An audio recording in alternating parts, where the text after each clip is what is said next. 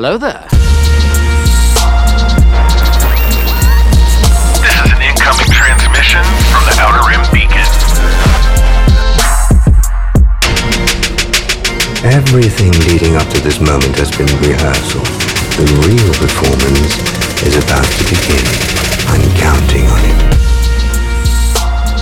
Woo! What's up, everybody? You have now tuned in to the Outer Rim Beacon, your frequency for everything in that galaxy far, far away. From Jaster's Legacy to Broken Wing, we've got you covered. I'm one of your hosts, Justin. Joining me today, as always, are my co-hosts. This is Josh, and I feel out of my depth because I wasn't sure what those two things you said were. Well, the one is Valence's ship from the cyborg-looking dude. That's his ship. Okay. And then the other one was Django's before he actually had his fire spray. It's a big old clunker, though. It's not a very impressive looking ship at all. Deep cuts? Well, Bounty Hunters, I don't know if it's a deep cut. I just don't care enough. This is Kyle, into the and I'm going to actually start preparing something for this intro like I used to, so we can stop just like poking at Justin for actually having something ready to say in the opening. First of all, I was poking at myself for not knowing what the things were. Hey, I wasn't judging you. If you true. felt guilty, that's on you. I was just saying what I'm going to do moving forward. Yeah, I try to come prepared, except the one you guys called me out and said I was lazy with it, which I will be honest, I completely was. I was like, nah, we'll just go with this one from transports to I forget what it was. It wasn't even significant. So, well, welcome everybody. Thank you for tuning in. If you're new to the show, welcome. We're glad to have you. If you've been listening to us for the X 100 and some odd episodes that we have put out here so far, we appreciate you coming back and listening to us again. Yeah. We also appreciate you joining our live streams. Yeah, we love having some fun on Pandemonium. They've been hot, man. These live streams with the last 4 weeks have been really fun. Yeah, no pressure on our future guests, but our first few have been pretty good. So, yeah, definitely. And you can check all those out. You can go to YouTube, pull them up on YouTube. They should be there. And you can find us anywhere that you listen to podcasts. So, like, subscribe, send us a review. We'd love to hear from you. So, hopefully everybody had a great weekend. We've got a lot to talk about today. We've got episode 4 from the book of Boba Fett that dropped last Wednesday. It's a little longer. We like a longer episode. Oh, yeah. It was a good 40 strong. 40 minutes. Down to get the friction on, baby. Don't bring me those 22-minuters. No, thank you. Yeah, this one was long. I need to get warmed up. It was good. I thoroughly enjoyed it, and we've got a little bit of news. We actually have quite a bit of news that we got to cover this week. But before we get to that, we got something we always like to discuss here.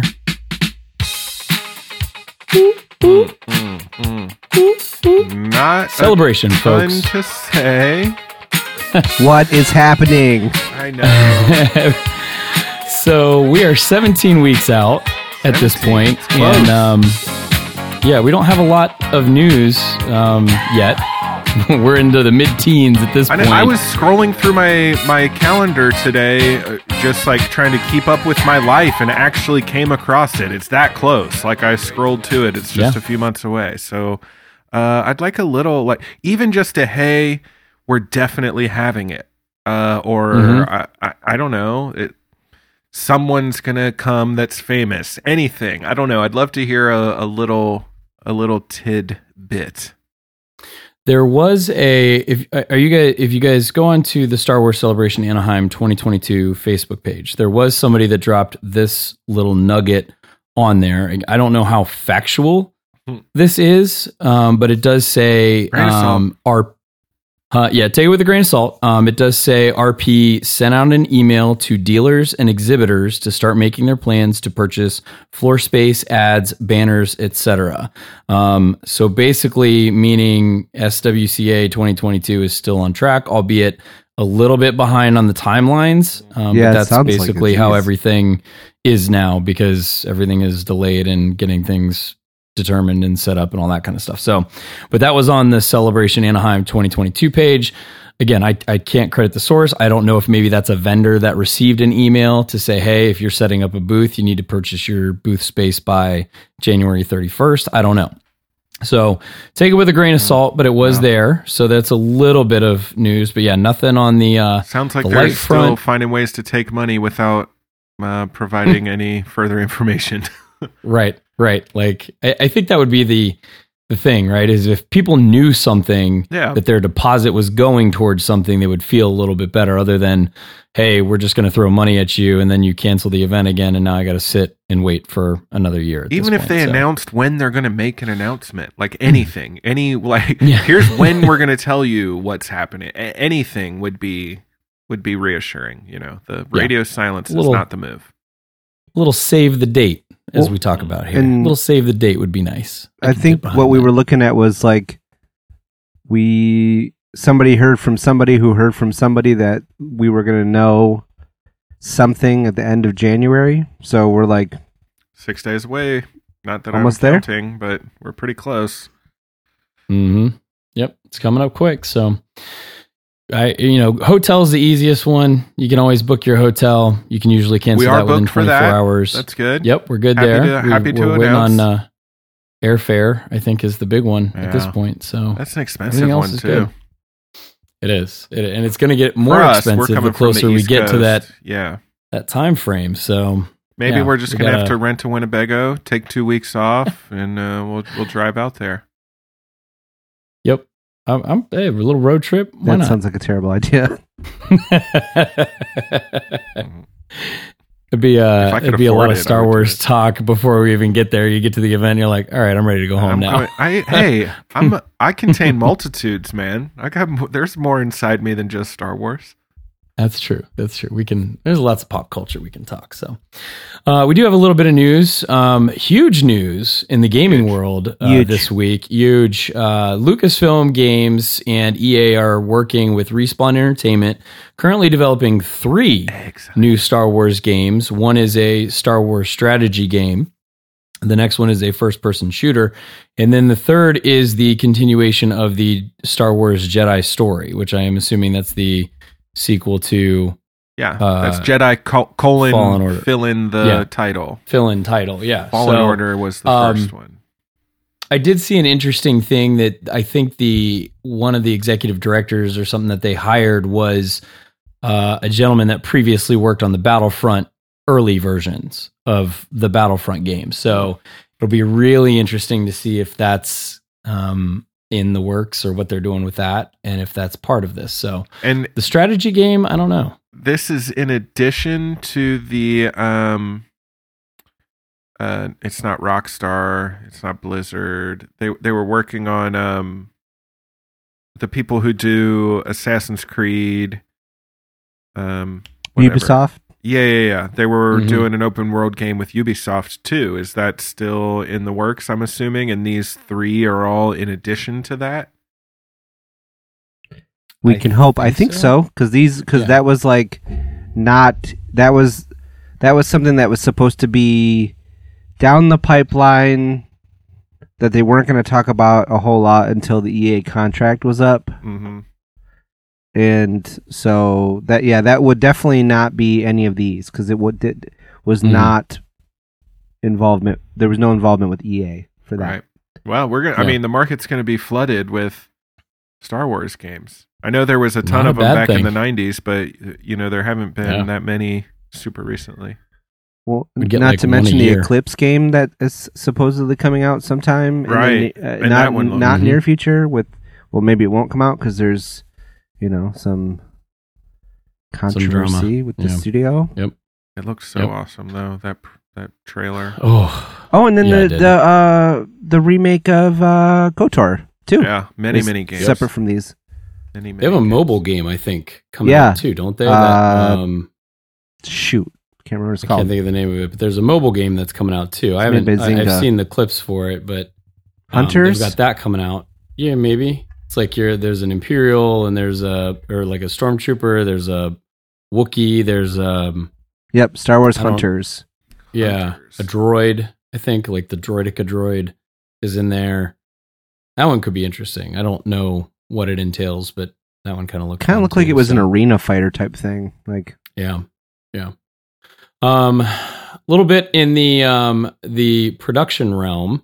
Production Weekly stated that Ahsoka starts filming this month, right? In LA? Yeah, and I don't know, Production Weekly might be where they are on the grain of salt-o-meter. Okay. A little pinch. Take it with a pinch there. But that's okay. That's all right. We did get casting news as well. Mary Elizabeth Winstead was cast in the Ahsoka series. You may know her from Birds of Prey, Gemini Man, and Fargo, the TV series, correct? And Ewan McGregor's Love Life. Yep. Yes. And the show of Ewan McGregor's life. Wasn't she on Fargo? Oh, you said that. Never mind. Yes. Yes. It was. The series, not the movie. Right. Correct. Yeah, not the movie. Good movie, though. It was an interesting movie. All three trilogies are going to be getting a new update, new 4K Ultra HD Blu-ray box set that releases 4/15/22. So be on the lookout for that. I mean, it's weird to me that they didn't do. So I get that 4K is a thing now. I have a nice Blu-ray box set from years ago. But now there's those awesome 4K renders of every version on Disney Plus, which I guess there are people. But if you're a big enough Star Wars fan that you're going to buy three $50 box sets of Blu-rays, I think you might have Disney Plus. So, I mean, I guess if you own, if you're just a collector or something, it's about having the physical media.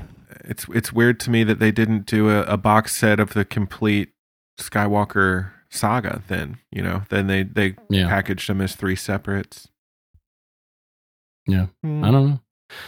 We did forget one video game though. The long-awaited Lego Star Wars game, the Skywalker Saga, will be released on April 5th, 2022. Have you guys watched any of the gameplay video from that? No, I haven't. I've seen it pop up. It's pretty cool. It's really customizable.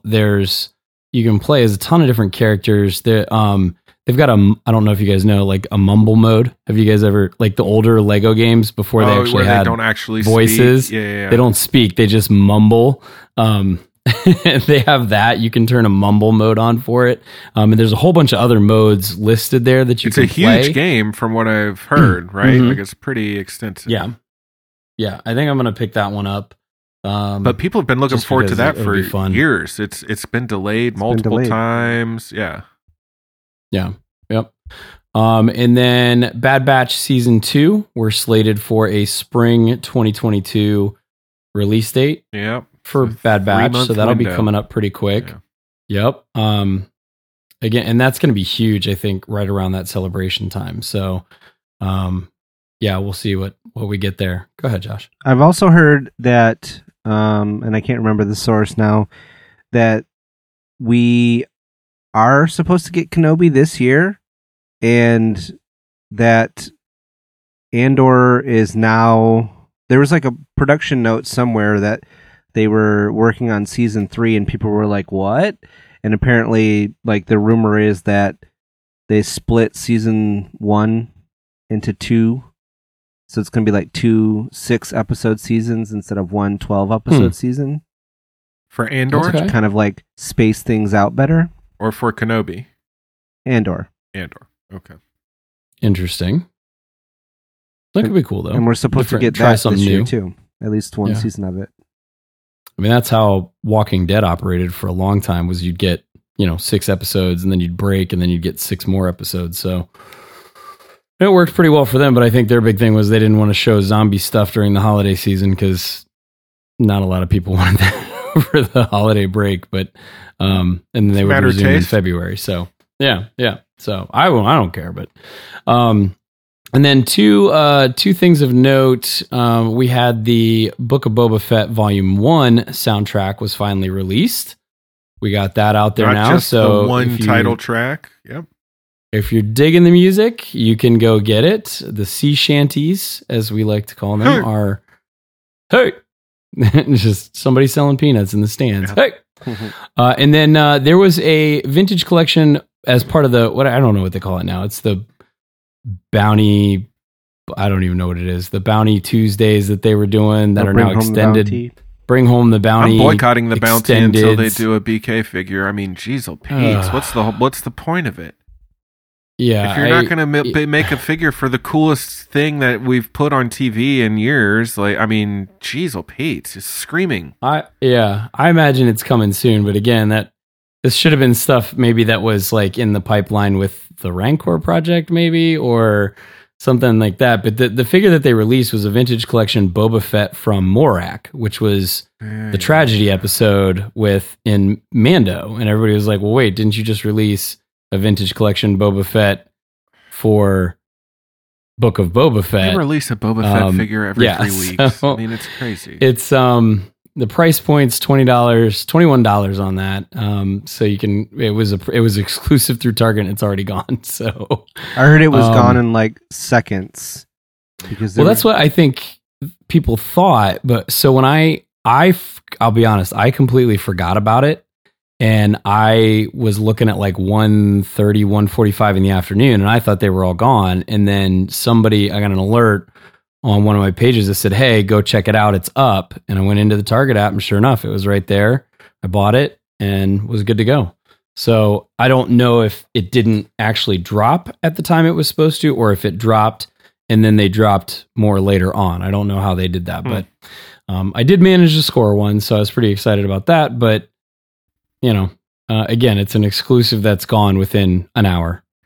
You know what I mean? Like, and they should be showing up in stores, but who knows? And it's the 4,000th Boba Fett figure. I mean, not a Fennec Shand, not a BK, not a Danny Trejo. I mean, come on, not a Garza Whip, not anything. I don't know. It's just missed opportunity to me. I'm going to need Weasel Lady in the where's the Weasel hooker? I need the Weasel Lady in the whatever she's wearing in the background of that. What is it? The third episode or the second episode? I'm going to need her because that character was hysterical. So, but yeah, so we did have a little bit of news, lots in the entertainment industry going on, a little bit, in the merchandise area. So, if you are looking for, I'll plug this. If you guys are looking for like custom figures, like 3D printed that you want fast from this show, Book of Boba, not this show, not Outer Rim. That'd be cool if you could do that. You want me to hit him up and see if I can we'll do some 3D renderings maybe and get some figures. All right. I'll get a hold of him and see. But you can get anything 3D printed now. And there's a gentleman on Facebook. It's Moff Gideon's Customs, and you can go there and order any figures. I bought the Bendu because I had to have the Bendu, and it's big. Cool. It's for the 3.75 scale, but it's huge. Like it's a sizable. It's like as big as the Rancor. Or are you painting it, or how's that working? You can get it as a kit unpainted, or you can get it put together and painted. I am not skilled at painting, so I will probably pay the extra to get it painted, but he's already made the big thing that the twins were sitting on. He's made the twins. He's made all of the characters that sit around or that are holding the twins. The drummer. He's made. He's done a Bib Fortuna, like a newer Bib Fortuna. I must have seen this. Either the chubby one. You can say it. It's okay. Thicker tuna. It's either tuna steak. I must have seen this, or there's another guy who's done the exact same thing because I saw pictures of it on Facebook somewhere. Yep, there are people out there that can 3D print it. It's a clean print, so you shouldn't have to do any sanding or anything like that. They will paint it for you. They'll do whatever. So if you got to have those figures that Hasbro is not making now, you can find them. You just got to go out and search for it. So I'm not saying it's going to be cheap, but you can get it. It's going to be some coin. Yeah, it's going to be some coin, but it's going to be some flan. Does Moff Gideon make Mace Tawani figures? I don't know. Maybe. Kyle, when's your birthday? September 15th. But don't get me that. Seriously, enough's enough with that thing. Now, if we're getting Garza Whip figures, I'll have two, please. He made the Bacta tank from Boba Fett that he's in. It's like a little kit that you put together. But I mean, the scene where they walk out and they encounter the twins, that giant, I don't know, the the architectural facade I'm starting behind to get them. He made suspicious that Justin's going to drop his affiliate link for this guy or something soon. I mean, I can put it out there on the page if you guys want, but it's I'm not endorsed you need by a him. I don't tie- get anything from him, so tie defender? there's a full size tie defender. He's got some cool stuff, man. 175. Yeah, unpainted. It's like the kit, I Cool, think. 250 but painted. yeah, it's not cheap, but that's a big vehicle You can too, make right? You're not $75 talking. just to paint it. Mm-hmm. It's good paint though. I don't know if he does it or if he's got somebody that does it He's for got a him, guy. but it's pretty good.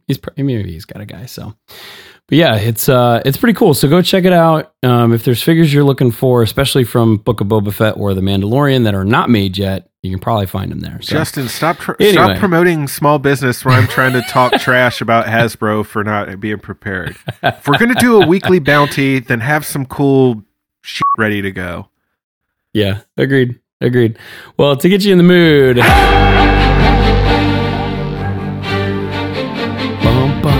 Bud Light, Talking. Coors Light, water. Yeah, it's such a good. I like it. The more I listen to it, the more it grows on me. Though, Josh is not feeling it at all. I was feeling some stuff in this episode's music, and I can bring that up when appropriate. Yeah, I like it. I think it's good. But we had episode 4 of the Book of Boba Fett, The Gathering Storm. Writer was Jon Favreau. Director was Kevin, and I apologize if I butcher the last name, Tankarowin.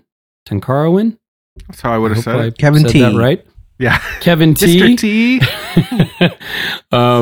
If you're We nasty. had some guest appearances or cameos, if you will. Matt Berry as 88 was back.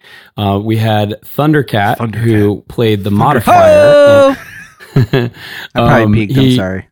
No, it's all right. It's worth He's known as a composer, actor, bass guitarist. He's known for the Venom, Let There Be Carnage soundtrack, Lovecraft Country, Insecure, and he's done several collaborations with others such as Kendrick Lamar, Wiz Khalifa. Just a nice portfolio He was for him. just on the Silk Sonic record doing 3-part harmony with Bruno Mars and Anderson .Paak, and There you that go. takes some balls right there. Wow. Yeah. And playing the bass. Carrie Jones as BK again, Jennifer Beals as Garza Fwip, Robert Rodriguez was back as Doc Strassi. Phil Lamar, who we've talked about previously, was the Klatooinian boss. He's also the Pike boss on Week. the previously mentioned roles, and has done everything: Family Guy, Young Justice, Orin Free Taa, Bail Organa, Rebels, tons of stuff. Barry Lowen, who's done mostly stunt work, was playing Garfalaquax, I believe was how 88 pronounced his name, Garfalaquax. Yeah. And That's then pretty close. Matt Yeah. Wood as Bib Fortuna briefly before he got shot and died. Very And he short goes, "Ugh," appearance. and that's about it. So that was your cast of characters for this week. With our quick synopsis, Kyle, take it away. Yeah, this one is like slightly less quick because this was almost an hour long, True. this episode. But we started in the flashback, which was the majority of the episode, much longer than the time we spent in the current timeline.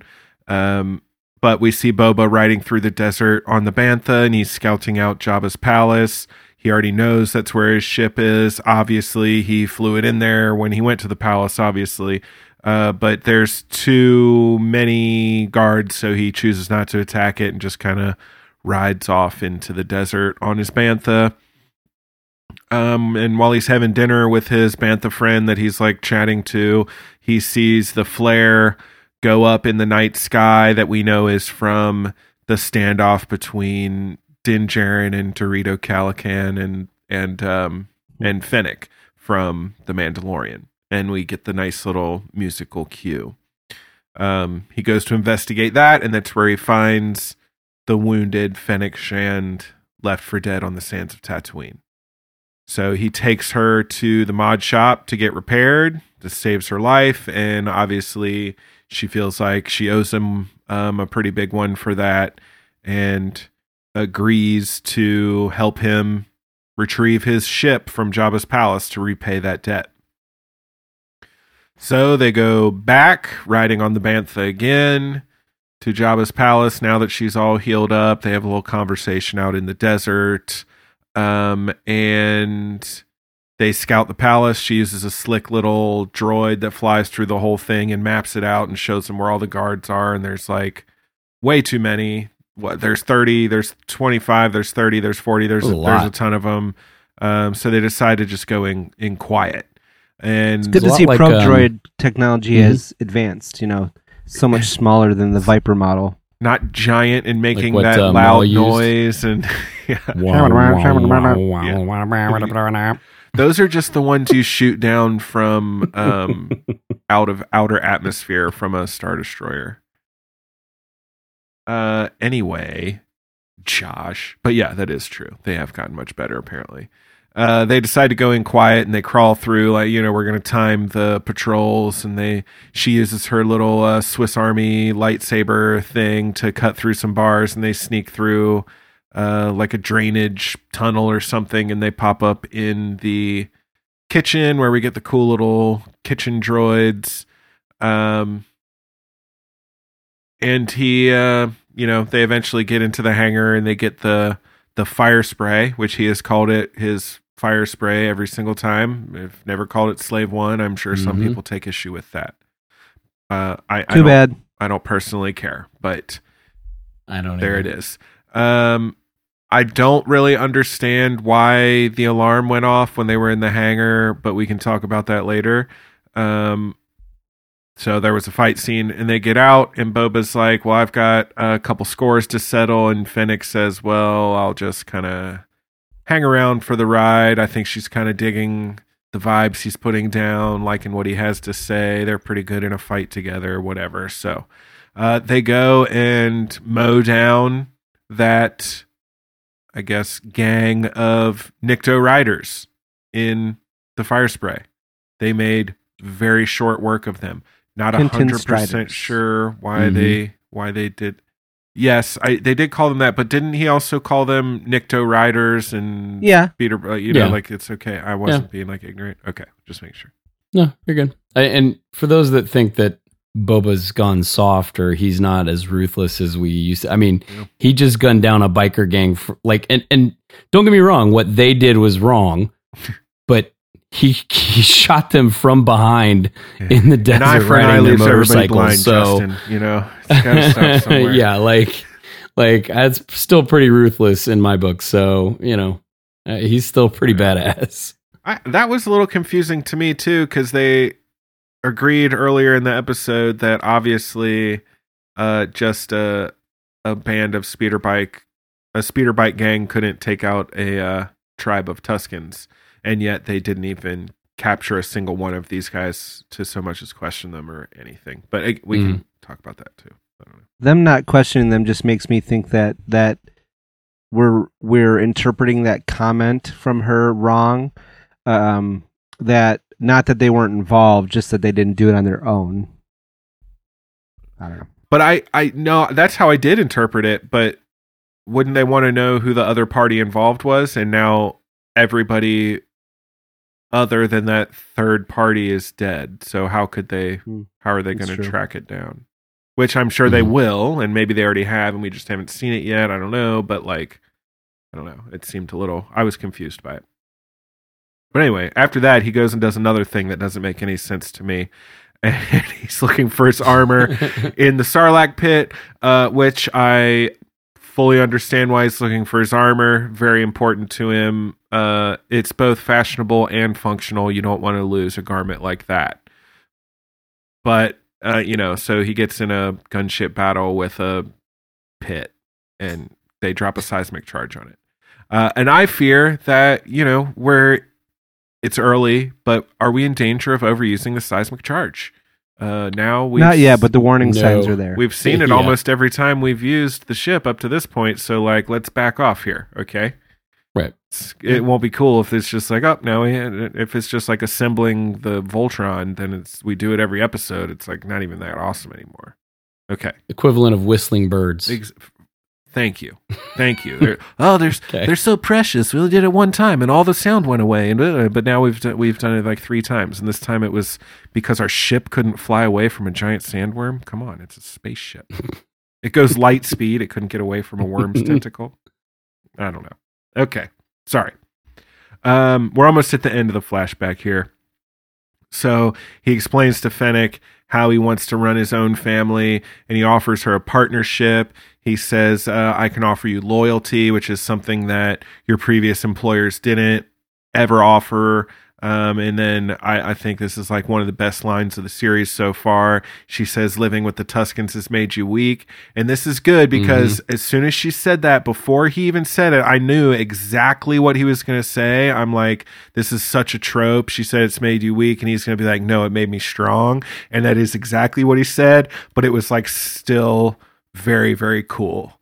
And it still hit, even though I knew it was going to be like the kind of on the nose, corny thing to say. So like it really worked. And he said, "You only get so far without a tribe," and it was great. And there was this amazing cut straight from that conversation to that scene we were talking about, where Boba's taking out Bib and sitting on the throne, and that faded straight into his face on. In the back to tank. And I love a classic Star Wars screen wipe, like it was made in Windows Movie Maker as much as the next guy, but that was like a really killer transition. It was very, very cool. Yeah. Before we move on to the current timeline, I wanted to go back and just play 1 or 2 clips here from the flashback timeline. So the first one that I really liked was that the chef and the sous chef in the kitchen kind of doing their thing.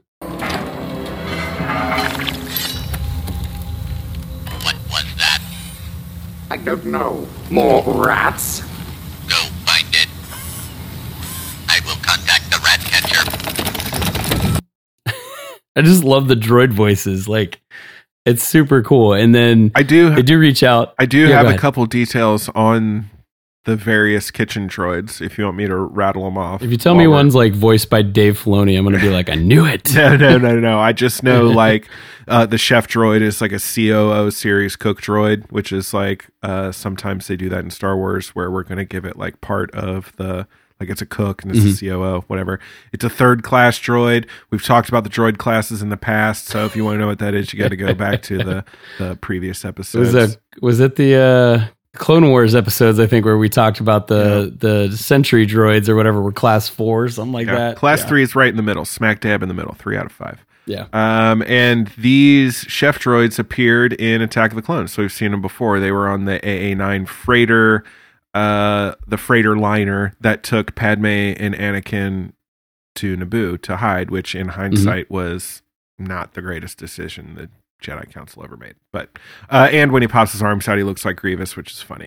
You know, I love that. That's the multi-arm defense that droids go to. Is like pop, pop, pop, spin. Which, like, I mean, that's their. Well, it's probably a very formidable. Fighting method for a droid, I guess, when you've got multiple arms. But yeah, what about the sous chef droid? The sous chef, that was a EV series supervisor droid. They were used by the Pike Syndicate to control. They ran that control center on Kessel. We saw them in Solo, A Star Wars Story, and they are bartenders in video games and movies and TV shows and books and regularly tending bar, which I guess is not a super far cry from being a sous chef. It's kind of working in the food service industry. And then finally, everybody's favorite was the LEP series Rat Catcher droid, which is a service or servant droid. They showed up in 14 different Clone Wars episodes, including the one with the blue shadow virus, which is a personal favorite of mine. But they look like little bunny rabbits. Droid. Yeah. I've got him actually on here as well. Gotcha. Do you know who I am? I am Boba Fett.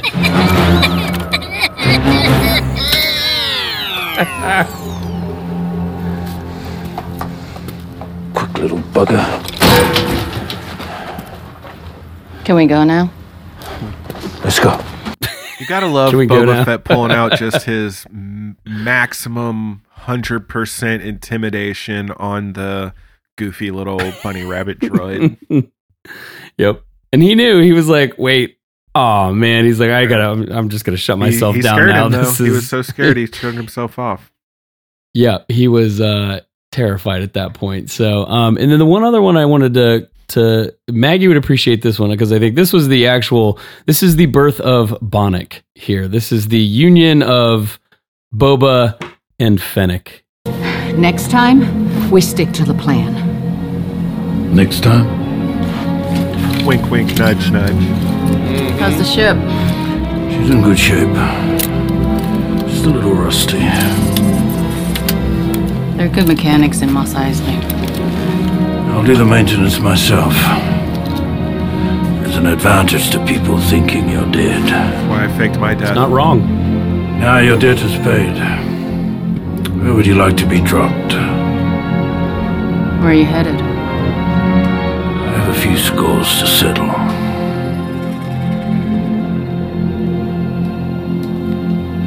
Just thinking about it. I'll go for the ride. Yes, And that's you that will. music right there. Boom, boom, boom, boom, boom, boom. That little, we're going to cause trouble. Boom, boom, boom, boom, boom, boom, boom. And it fit perfect in there with that theme. So, but that's it. That's the birth of Bonnick right there. Boba The and rest Fennec. is history. Yeah.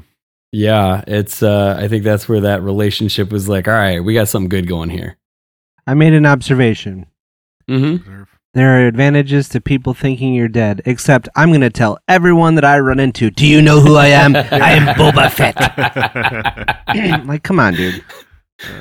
Yeah. You think people might be more scared if you said I'm Jango Fett, and they're like, "Whoa, dude, you had your head cut off. You look Put great." it back on. Right. I mean, would anybody really know? He could have said he's any one of those clones, and people would be like, "Oh, okay, sure, whatever." Like, may as well. Well, let's bring us into the current timeline, Kyle. Yeah, this was much shorter. We get Boba Fett popping out of that Bacta tank that they just faded into from the flashback. And his little droid butler says, "Congratulations, Master Fett, you're completely healed." So his And he looks great. yeah, recovery is done. His eyebrows are grown back. His skin is all the same color. He's looking like a new man. He should have had Mhm. hair. Yeah, just grew a whole head of hair, or just 3 little strands like Homer Simpson. Maybe it does, but he shaves his head. Oh, it's a fashion choice for sure. Otherwise, he'd have Yeah. a nice fancy do like Hauser. Was that his name? Yeah. I think it was. Yeah. Or Rex. Rex had like the blonde hair going for a while. Yeah. So And of course, Fennec. This is almost exactly like what Kanan says about Rex, but she goes, "What about the scars on the inside?" Very dramatic. Also, like kind of on the Mhm. nose, but I liked it. It worked. She says there's still no sign of the mayor, and Boba says, "Well, I gotta go show my face in town. Power hates a vacuum. Tale as old as time. Everybody knows that. You can't just Mhm. not be shown face. Somebody else is going to step up and try to fill in." So they show up at the Sanctuary. That's the name of the cantina that Garza Fwip runs with her other, I guess, Twi'lek servants and droid bartenders and dealers and such.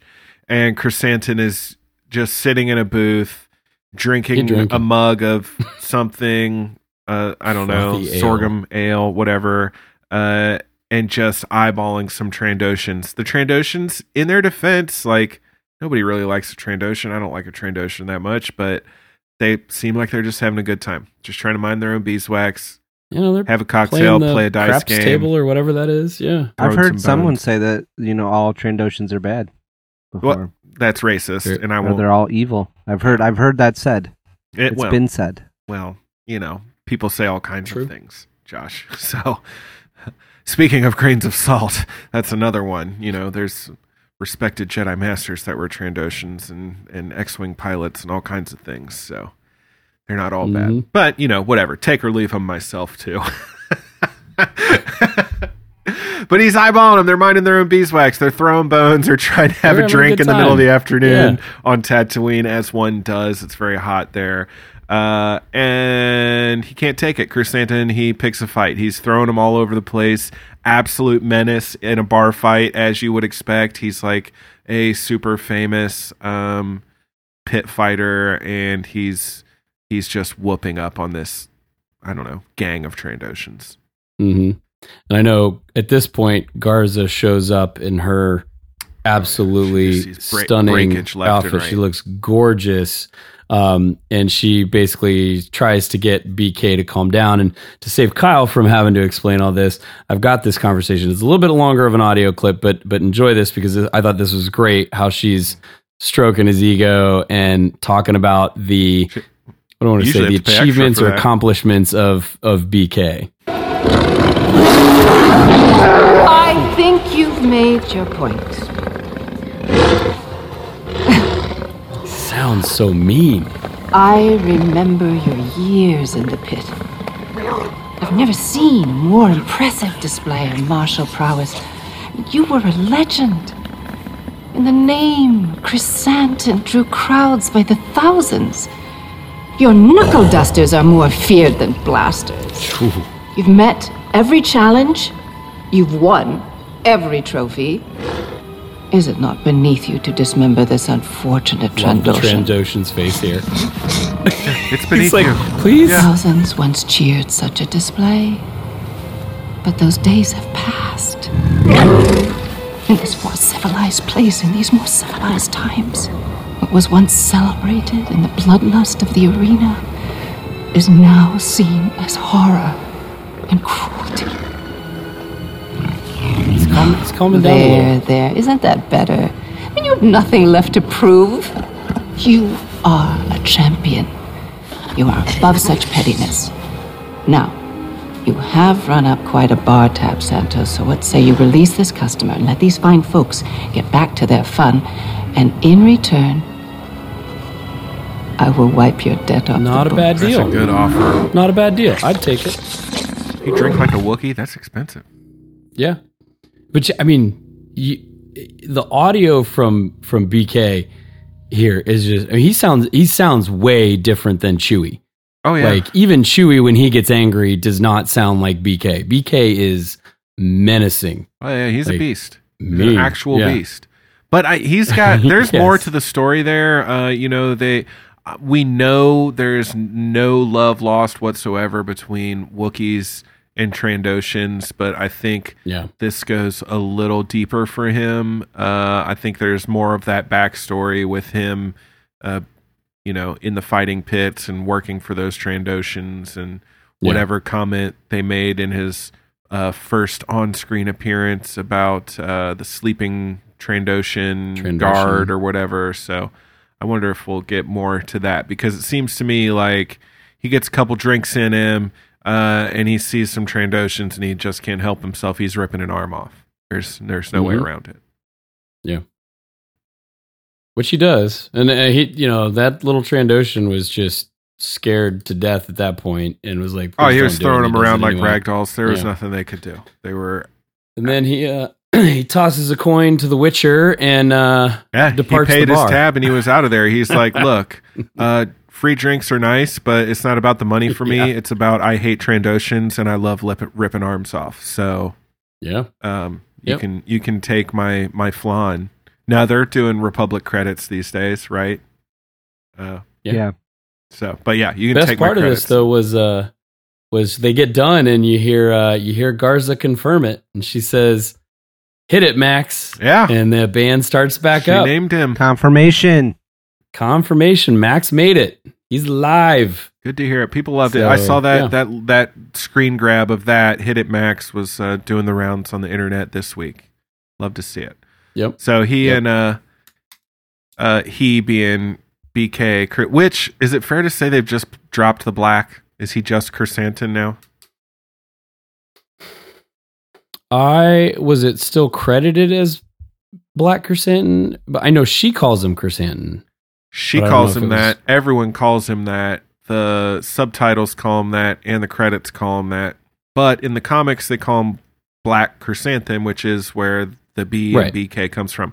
Again, much like Slave One, doesn't matter to me either way, but it just seems like they don't even want to address that, which it is like, I guess, a bit of a loaded thing. Like, we don't call Chewie brown Chewbacca, so why is the black Wookiee called point. Black Chrysanthemum? So Right. I don't know. Maybe that's his, like, maybe Wookiee's last names go first, and that's his family name, and it's like Smith in Wookiee. I have no idea, but it just seems like it's gone away. So IMDb still has it as Black Chrysanthemum.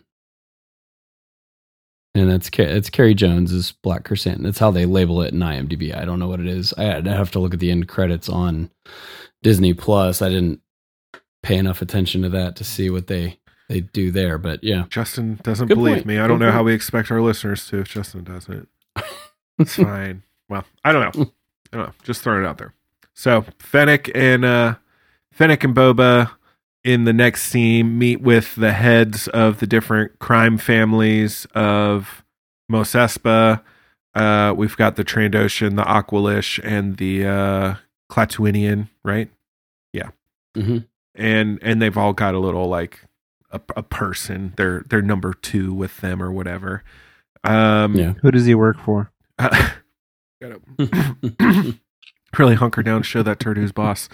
And they're trying to convince them, like, hey, the Pikes are coming in. You know, they're coming for us now, but once they take our territory, they're going to take your territory too. So, hey, team with us, which was a big fat no-go from everybody. And he says, fine, we'll take care of this. We'll handle it. But I want you to guarantee that you're just going to stay out of it. So when the Pikes say, hey, why don't you side with us and team up against Boba Fett, you say no and just let us take care of it. And they say, yes, we agree to those terms, and they are on their way. And then we get the nice little scene up in the balcony where Boba and Fennec watch them drive off, and he says he doesn't really trust them, but he trusts them to look out for their own best interests, and this is the best offer, which I agree with. So they probably will just stay out of it. And it's pretty easy for them to turn down the Pikes just like they turned down him and say, hey, no, we're going to stay out of it. Why do we want to get our hands dirty when we can just, stay out and deal with whoever survives? So they feel like they're going to handle it on their own, but they need a little muscle. And Fennec says, credits can buy muscle. And that's what we hear the Mando theme for the second time. which I've got that one here as well. Do you trust them? I trust them to work in their own self-interest. My deal is a lot better than what the Syndicate would offer. They may be stubborn, but they are not foolish enough to see that the Pikes would eventually take over the whole planet. Either way, we must prepare for war. How much treasure do we have in reserve? I have plenty of credits. What I'm short on is muscle. Credits can buy muscle. If you know where to look.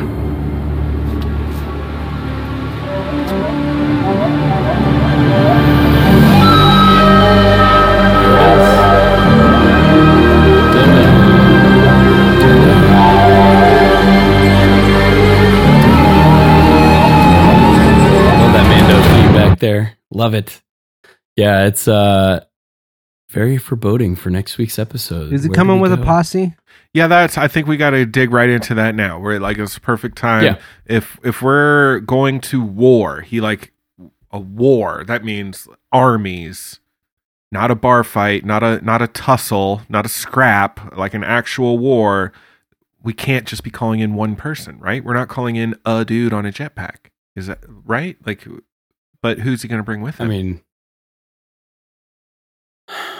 good question. I mean, he could bring Grief with him, right? Grief's probably coming. But he's like a magistrate now, and doing his own Trapper thing. Wolf. So, I mean, some air support that would be nice. But I mean, Grief Karga, is that a heavy hitter? I mean, he's a nice guy. I mean, no disrespect to Carl Weathers, but that's not who you're thinking of when you gotta go to war.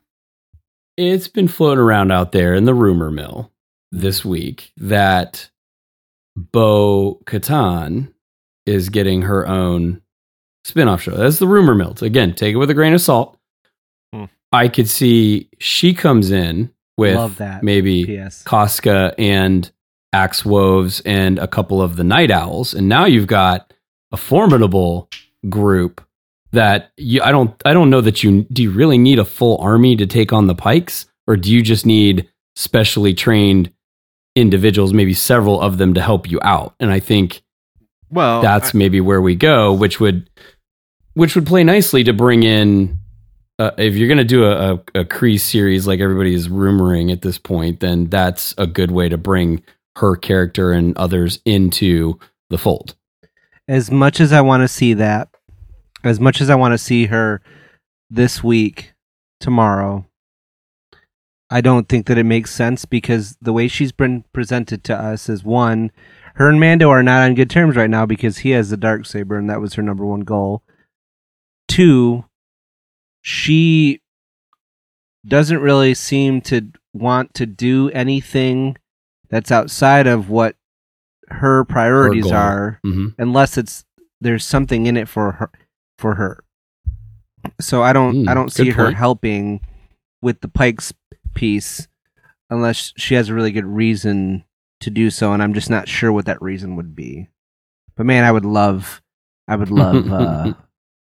Bo-Katan show. Yeah. Well, that was my primary guess, was that it would be the Night Owls, because he's been rolling with them, and then I think you've got Mando and 2 to 4 other fully kitted Mandalorians, plus Boba Fett, plus Fennec, plus a couple Gamorreans, plus BK, plus a Rancor, and all of a sudden, your palace is looking pretty defended. That does make sense to me, Josh, why she wouldn't necessarily have the motivation to do that. I don't know that I'm fully convinced that she and Mandalorian Din, it's weird to call him the Mandalorian, I think, I don't know that there's like beef necessarily. I think that there's tension, but he's ignorant. He wasn't like backstabbing. He just like took a prisoner. He had no idea. He had no idea. Yeah. I get your point about that. She and Mandalorians just in general are kind of like bordering on xenophobic, and they're just kind of doing their own thing, and her to just benevolently do. But, there's a way to sell that. I don't know. I guess the other backup idea is that he could have met with some of those other Mandalorians from like the Zealot underground coven Mandalorians that scattered off of Navarro back in season 1 or 2 or whatever that was, like the armor. Yeah, but I it just doesn't make sense to me that he would show up alone. That they're going to make to the big deal, unless they call in a bunch of people and he's one of them. But right. I don't know. Right. Yeah, and I don't. He doesn't have very many friends. Right. Grief Karga's kind of old. Cara Dune is dead. What's Bill Burr doing? Bill Burr.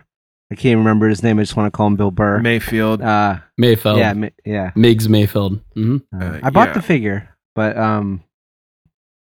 What if all right, so at this point, Mando's got the Darksaber. He has no ship. Calls up Grogu. He's like, "Hey, Grogu, bring Uncle Luke." Yeah, we need some force powers up in here.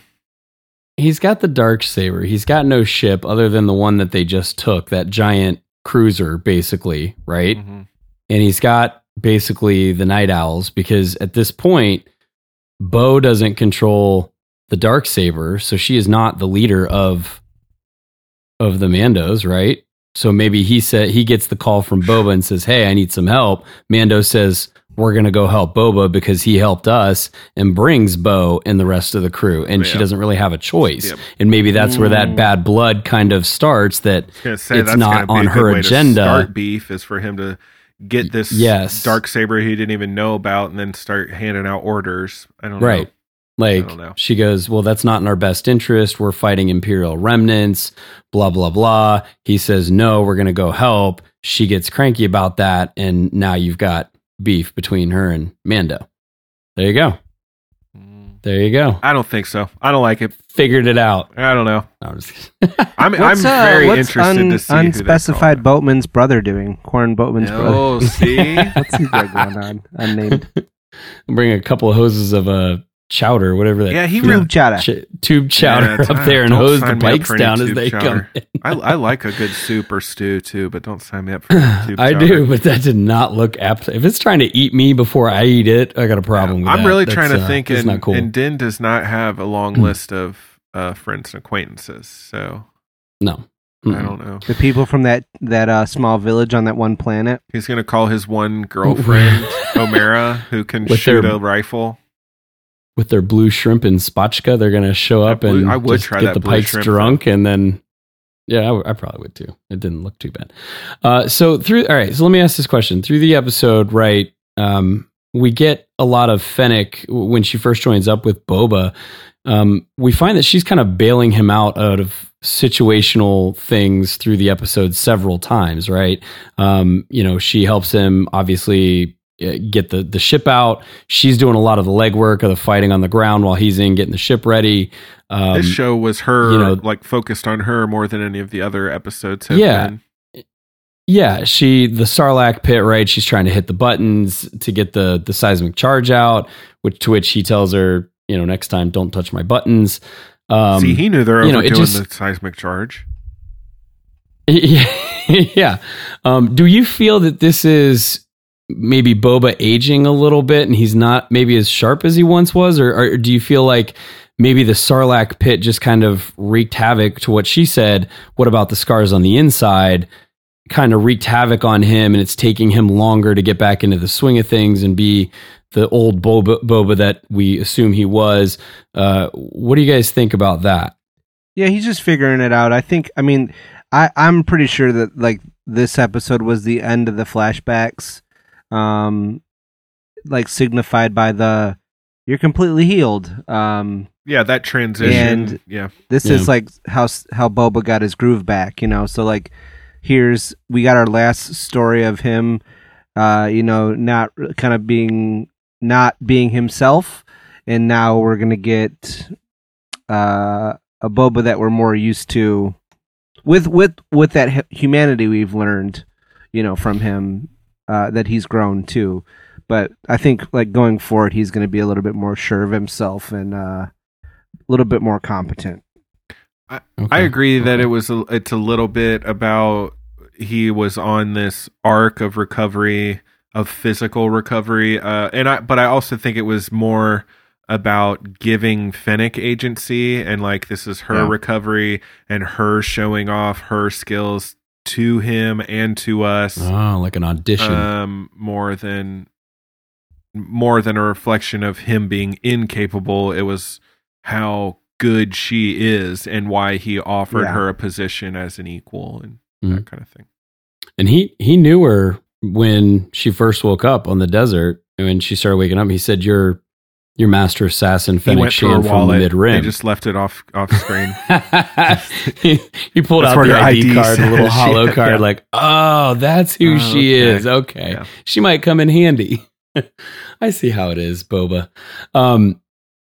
So this one's kind of got me a little bit stumped. So in episode 1, we clearly see Boba escape the Sarlacc pit with all of his armor on, only to get it taken away by the Jawas to inevitably end up with Cobb Vanth, right?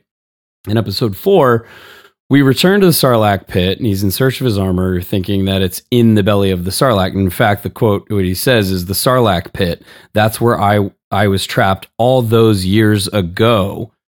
That's where I'll find my armor." That is his exact quote. There's been a lot of talk out on social media, basically well, is that a plot hole? Because he clearly got out with it on. Do we think that when he got out, maybe he was just tired and drained, maybe delusional, and Dude, I don't remember where I parked my car half the time. Are you kidding me? It was 6 years ago, and he was half dead. Who cares that he thought it was still in the pit? Yeah, he doesn't remember. So he clearly has no recollection of it, because he has no recollection of it prior to the Tuskens taking him. He was beat up enough that he got beat up by a bunch of little Jawas. Come on. I'll counterpoint that a little bit, because I agree that he was near death and then he got concussed by a Jawa. So his memory could be, let's say, even gone. He has no memory of what happened after he fell into the pit and went unconscious until the Tuskens woke him up or whatever. But even like a tiny bit of logical thought, how would he have gotten out of the armor inside of the Sarlacc? Why would that have happened? And if that did happen, how would he then have gotten out of the Sarlacc without the armor? So even, like, to me, as someone who just like kind of thinks of things like that, like how I don't have to know, I don't have to remember getting out of the pit with the armor on to know, like, well, of course I had the armor on when I got out of the pit, because how else would I have gotten out of the pit? I would have immediately died, or I would have no way of escaping, or there's no way I would have taken it off. Like, the Sarlacc guts aren't going to remove his armor and leave his body. Like, it just, there's no scenario where that would make sense to me. Yeah.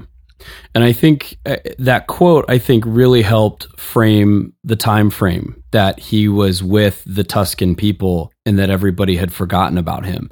Because when he says, that's where I was trapped all those years ago, which you're meaning more than one, right? So clearly at least 2-3 years, maybe. All those sounds like 5 or 6. Yeah, I mean, that's not a long time to me. Right. Yeah. That's a long time.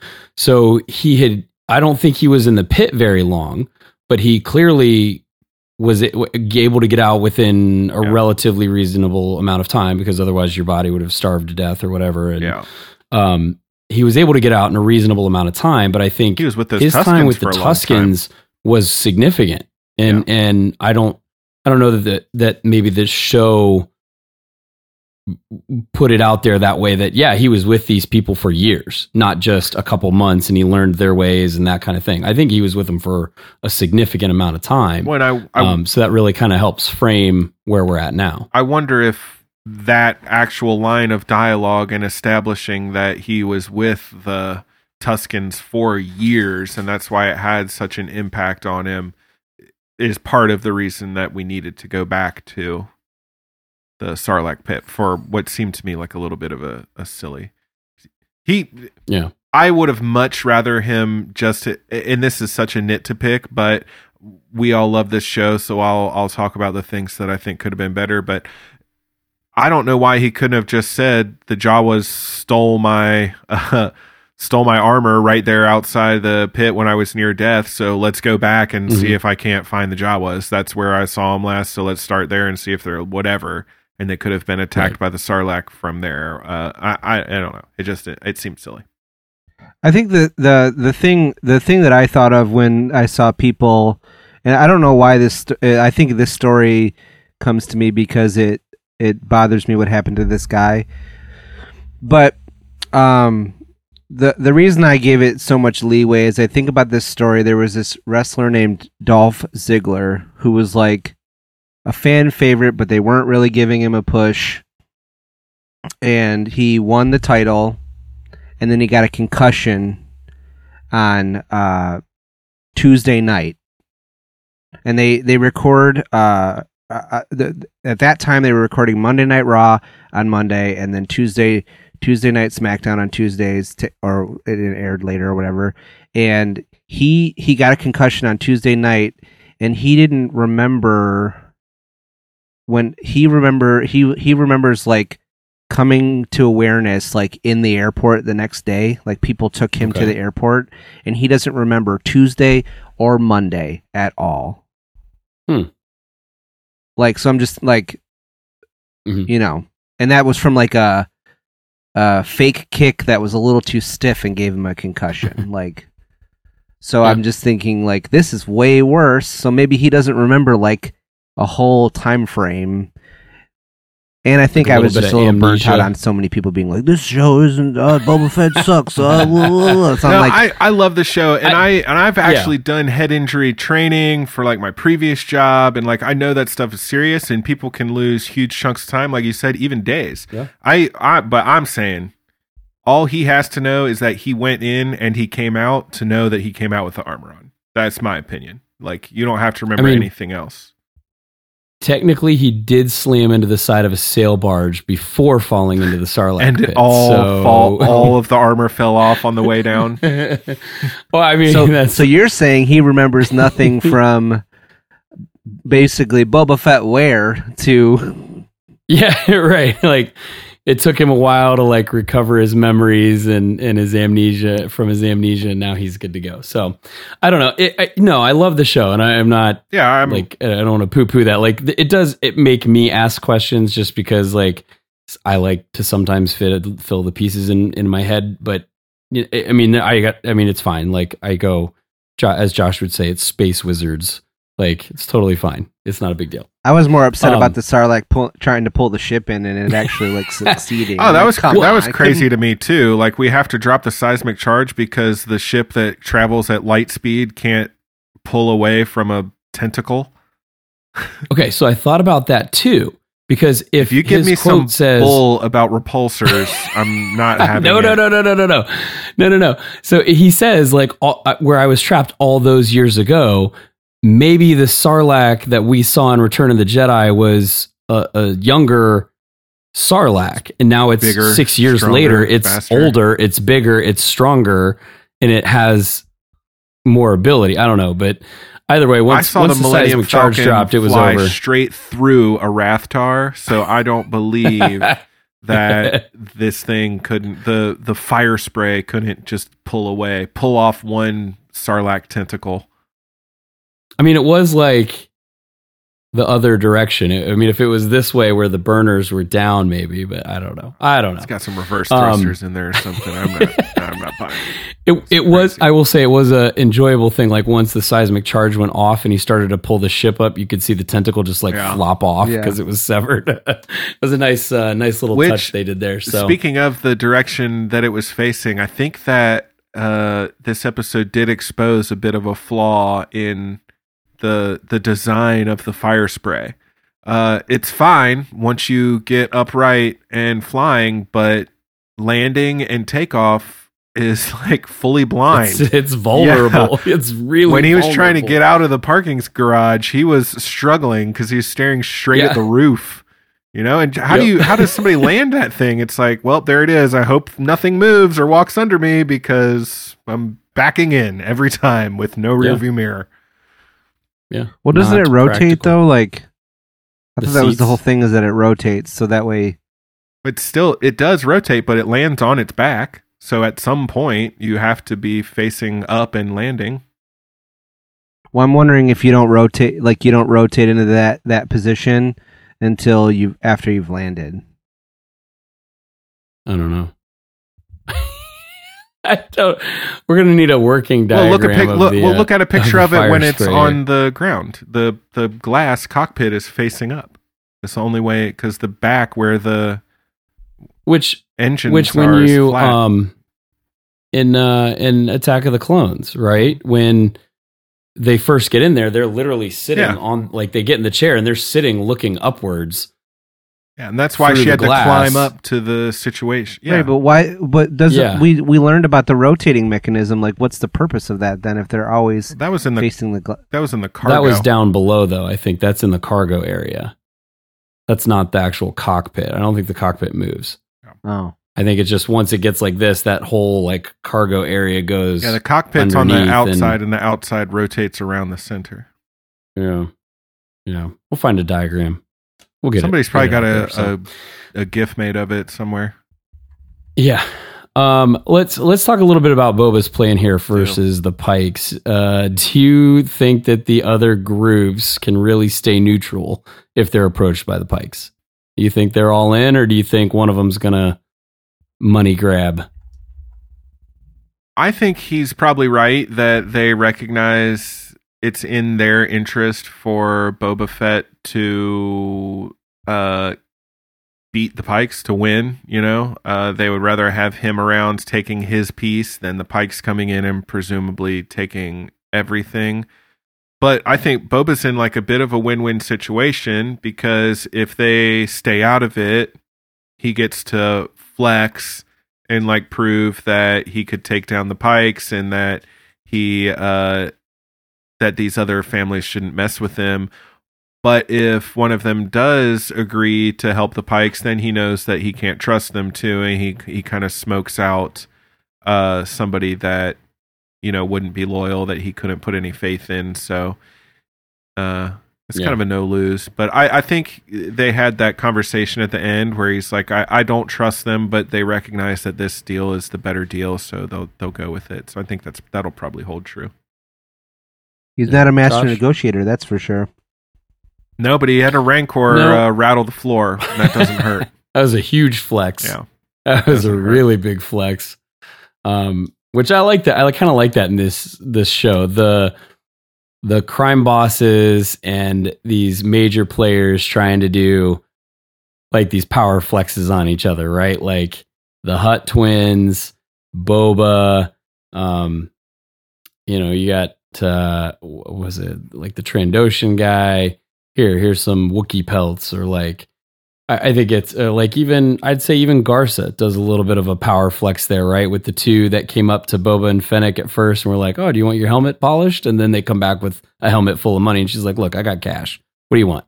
So I think they're all trying to like jockey for power and prove to each other that they're able to hold their own in this. So what are some of the things that you guys liked, you didn't like? Josh, I'm going to start with you.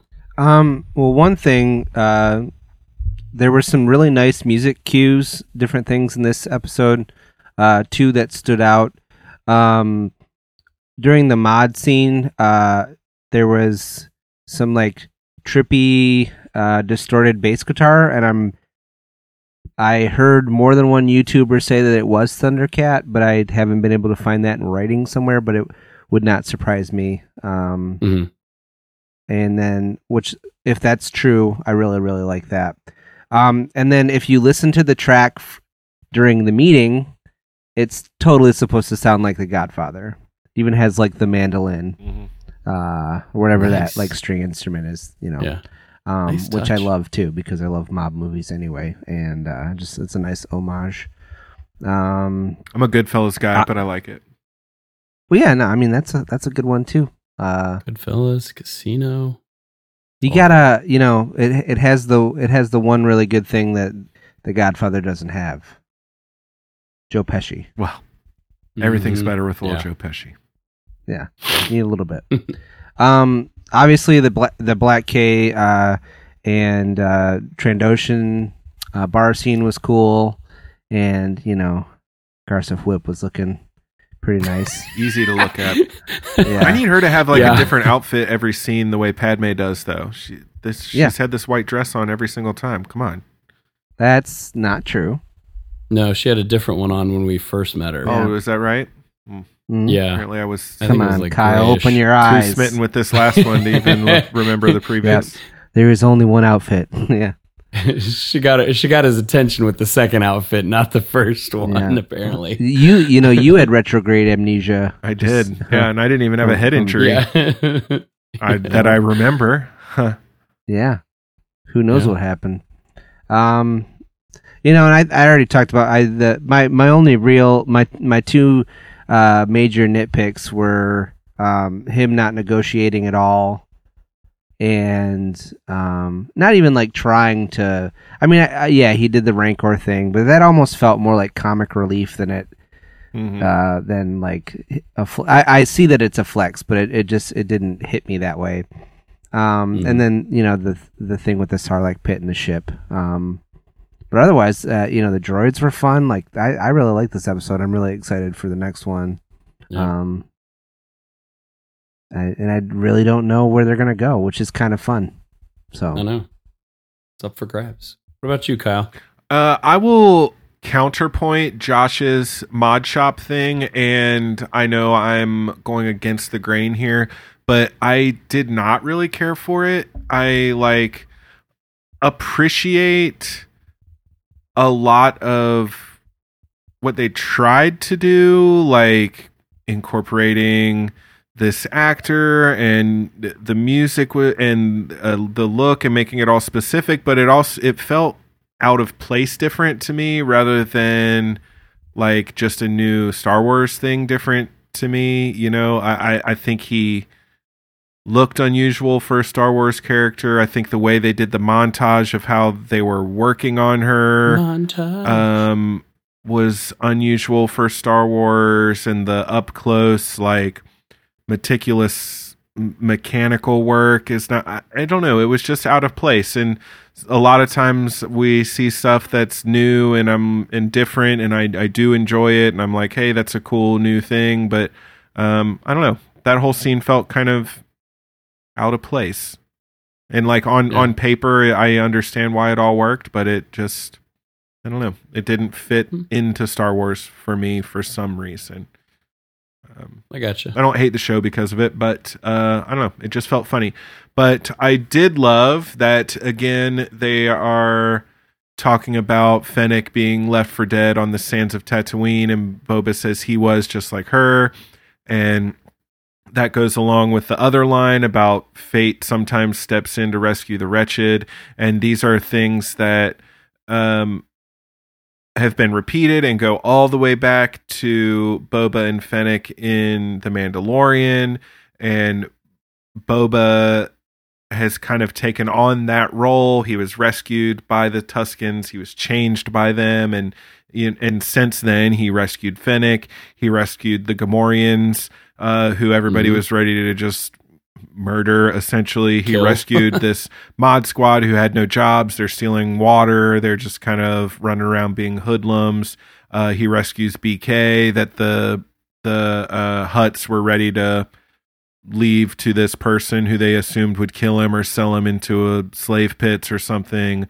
In a way, he tried to rescue the Tuskens from the Pikes. I guess in hindsight that backfired, but I really am. I'm liking that theme, and it's repeating itself, and I don't know. I like it. It works for me every single time. Yeah. How do you guys feel about the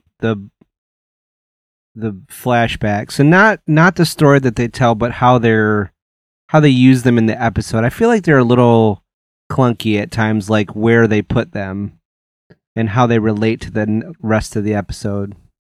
I think each episode works individually, but I wish it had been more consistent. Sometimes there's been like 4 episodes, but there have been like very clear thematic parallels. Other times it's like more cosmetic. Sometimes it goes back and forth and back and forth and back and forth. And then in other episodes, it's all of one time period and then all of the next time period. I think it would have been nicer if it was more consistent, but like I said, I do think it mostly worked within each episode. Like I think in this particular one, that transition from the flashback into the current timeline was bordering on perfect. Like, I don't think things can really be perfect, but it was really, really good.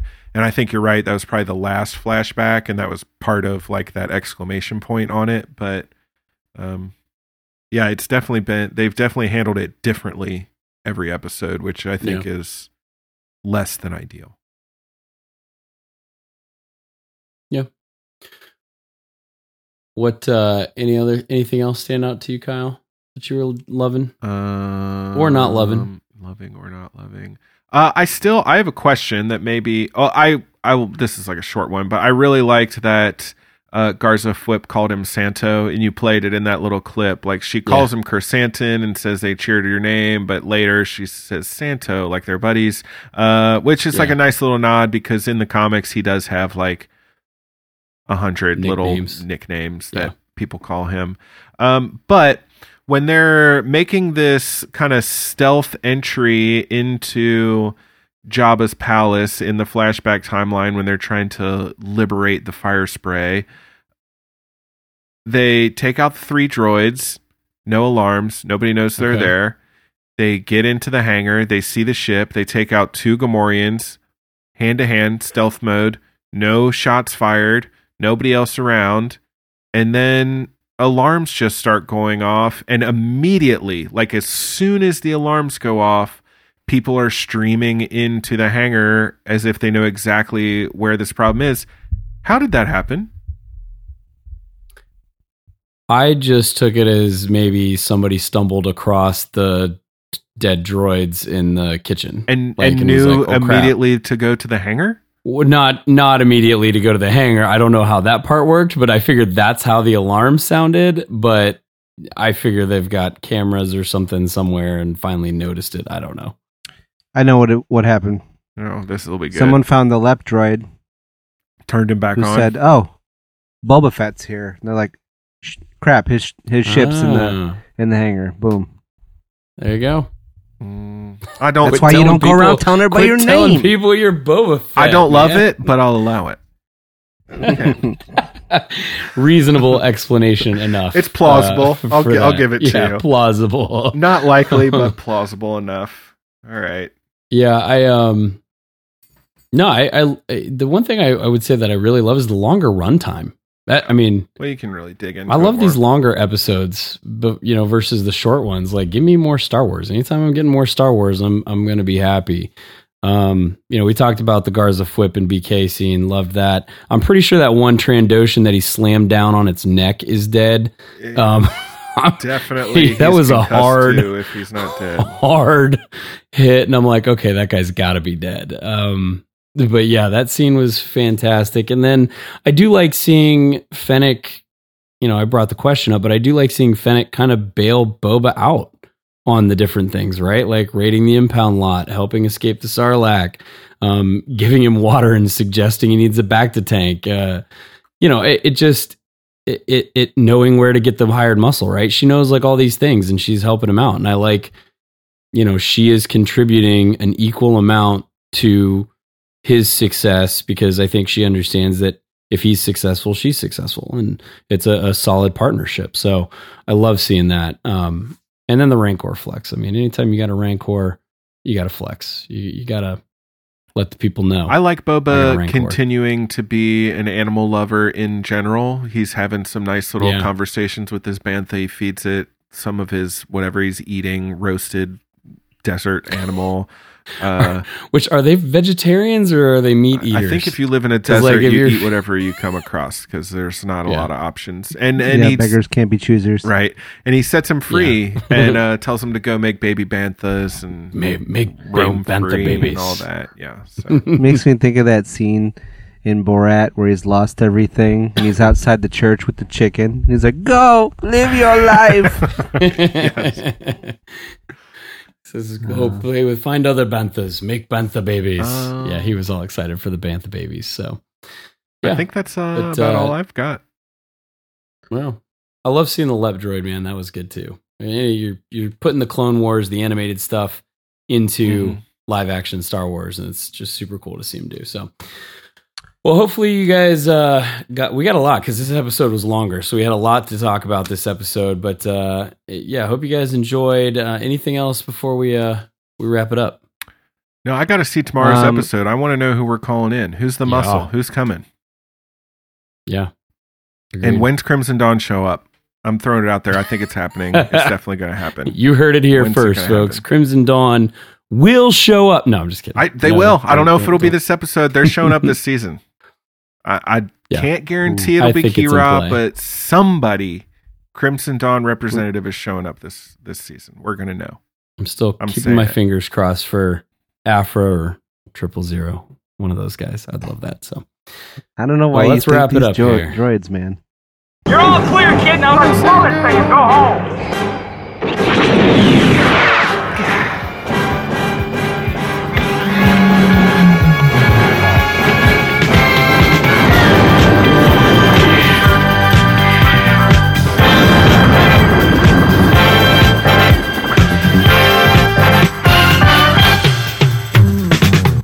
Well, we hope you guys have enjoyed the synopsis of episode 4 of the Book of Boba Fett, The Gathering Storm. I enjoyed this episode. It was great.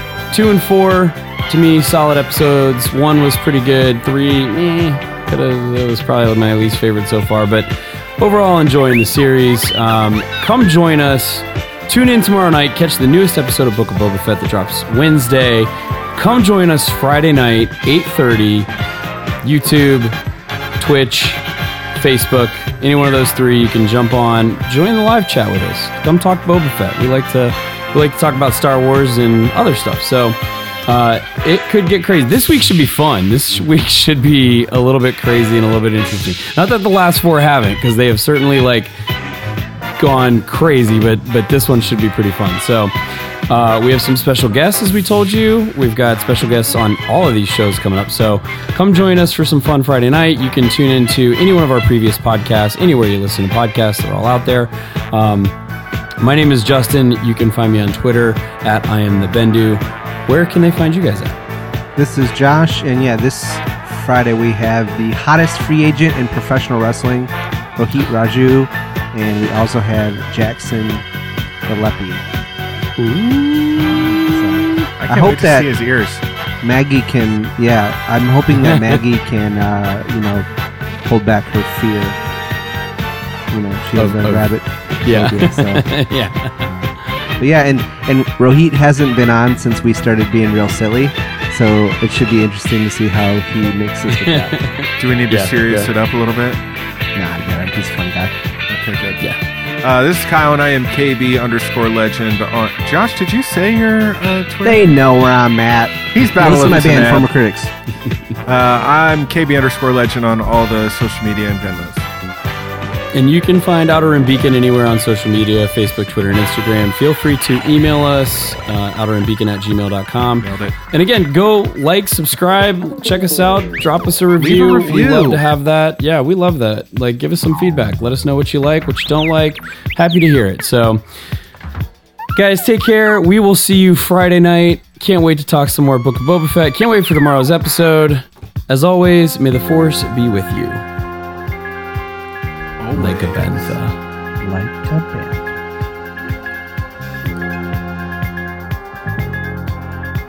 I don't have anything stupid to say. Hit it, Max.